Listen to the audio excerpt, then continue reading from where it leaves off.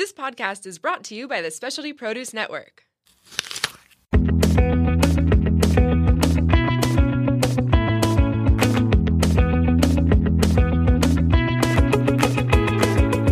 Welcome to Plated Earth, where we share at least a fraction of the crazy, wonderful, and insightful stories of produce. I'm your host, JJ. Plated Earth is also the official podcast of the Specialty Produce app.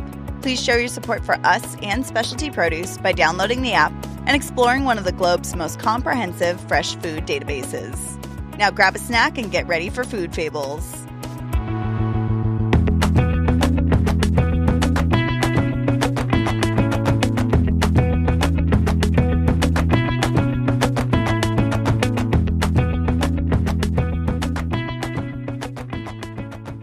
It was late at the original farmers market in Los Angeles.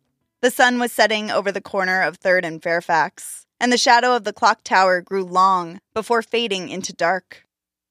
The farmers closed up their stands, market goers made their way out, but with his eyes closed, Dimitri could still hear remnants of laughter and chatter, and smell leftovers of the day's flavors.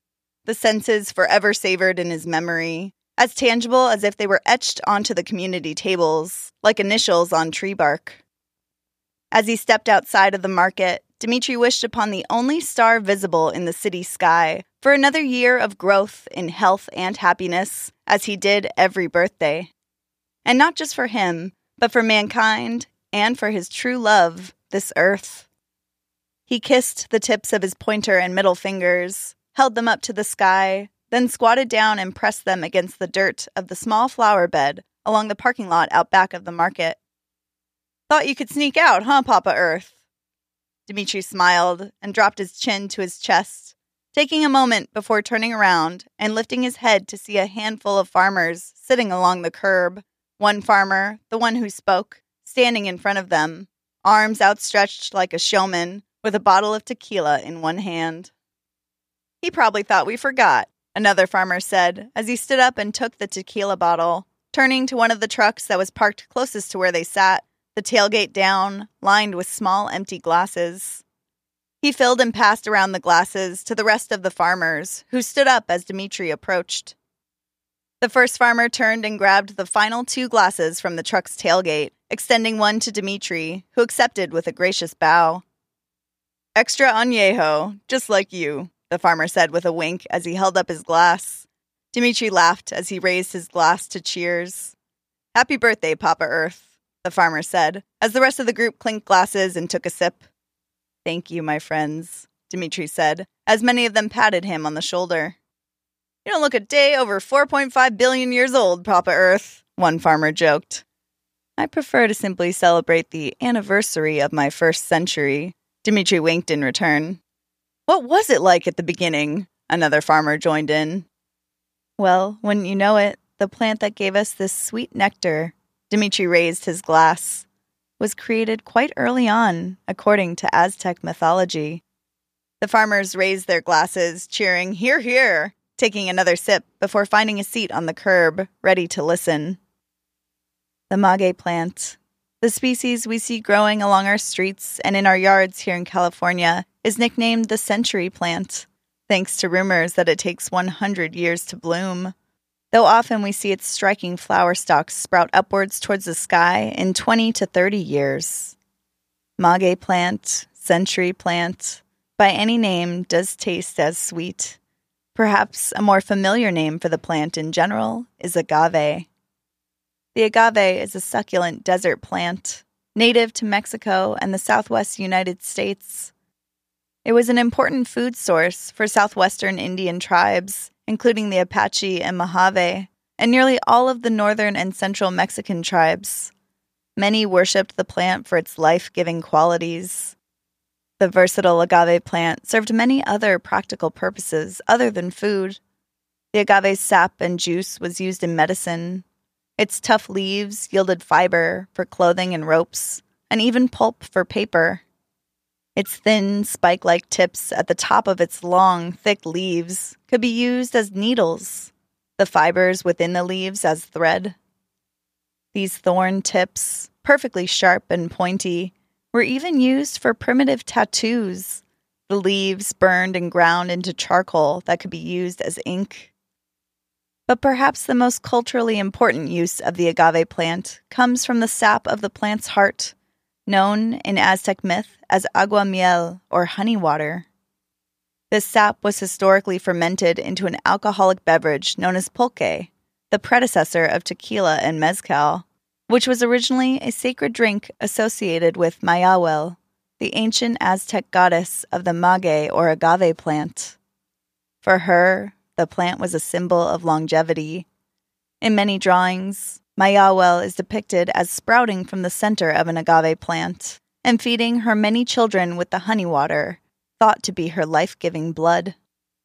Storytellers have shared the myths and legends of Mexico for centuries, and in many cases, there are multiple versions of a single tale, different takes on the story, which grows and molds, develops a complex soul of its own as it makes its own way through history.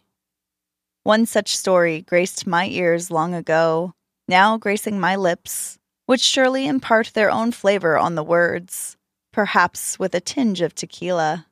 Dimitri winked as he took another sip and pulled his handkerchief from his shirt pocket beneath his suspender strap. As always, with a wipe of his napkin across his lips, like a curtain unveiling the opening act, Dimitri began his story. Dimitri spoke. A long, long time ago, at the beginning of the world, there was an evil goddess in the sky called Tzitzimidal. She devoured the sun and all its light, and kept the earth cloaked in darkness, forcing the natives of the land to make sacrifices in order to give them just a little light. One day, Quetzalcoatl, the feathered serpent, the god of the earth and giver of life, grew tired of the abuse and decided to put an end to the injustice. And so he rose into the sky to face Tzitzimidal. He searched and searched, but did not find the evil goddess. Instead, he found her granddaughter, Mayahuel, who was being held against her will. Mayahuel, the goddess of fertility, was beautiful, and Quetzalcoatl fell instantly in love with her. Instead of hunting down the evil goddess, he freed Mayahuel and brought her down to earth to live with him. But when the evil goddess found out, she went mad with rage. She set out to find them, scouring the earth everywhere for the pair. The lovers were forced to hide and scurry from place to place, keeping just one step ahead of the evil goddess, who was relentless in her pursuit. Desperate, the two lovers turned themselves into trees, thinking that Tzitzimidal would not be able to find them. They dreamt that when the wind blew, it would brush their branches and caress their leaves against one another, allowing them, in some way, to stay together forever. Alas, the stars in the night sky saw what the lovers had done, and revealed their plan to the evil goddess in the sky. Tzitzimidal cast a powerful bolt of lightning that struck Mayahuel, breaking her branches, her soul inside the tree, into pieces. Heartbroken, Quetzalcoatl buried the remaining branches of his beloved, drenching the ground in his tears. After saying his final goodbye, he filled with anger and ascended into the sky to battle the evil goddess. With the fury in his soul, Quetzalcoatl killed Tzitzimidal, ending her reign of darkness over the earth, and returned light to the world. But in the light, all Quetzalcoatl could see was that his love was gone. Every night, he would go to her grave and weep for her loss. The other gods saw the depth of his grief, and they sought to comfort him. With the help of Quetzalcoatl's tears, a marvelous plant grew from the place where Mayahuel was buried. The plant was called agave, and the gods gave the sweet nectar of the plant special properties to produce an elixir that would comfort Quetzalcoatl's soul. For thousands of years, the natural fermenting nectar of the agave has been used in ceremonies of religious and cultural significance.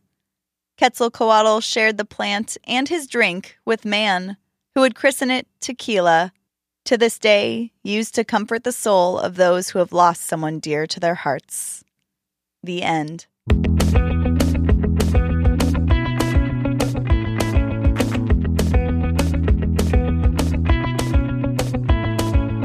Well, folks, that concludes this week's episode. Tune in next time for the latest food buzz. And remember, cauliflower is nothing but a cabbage with a college education. We'll catch you next time.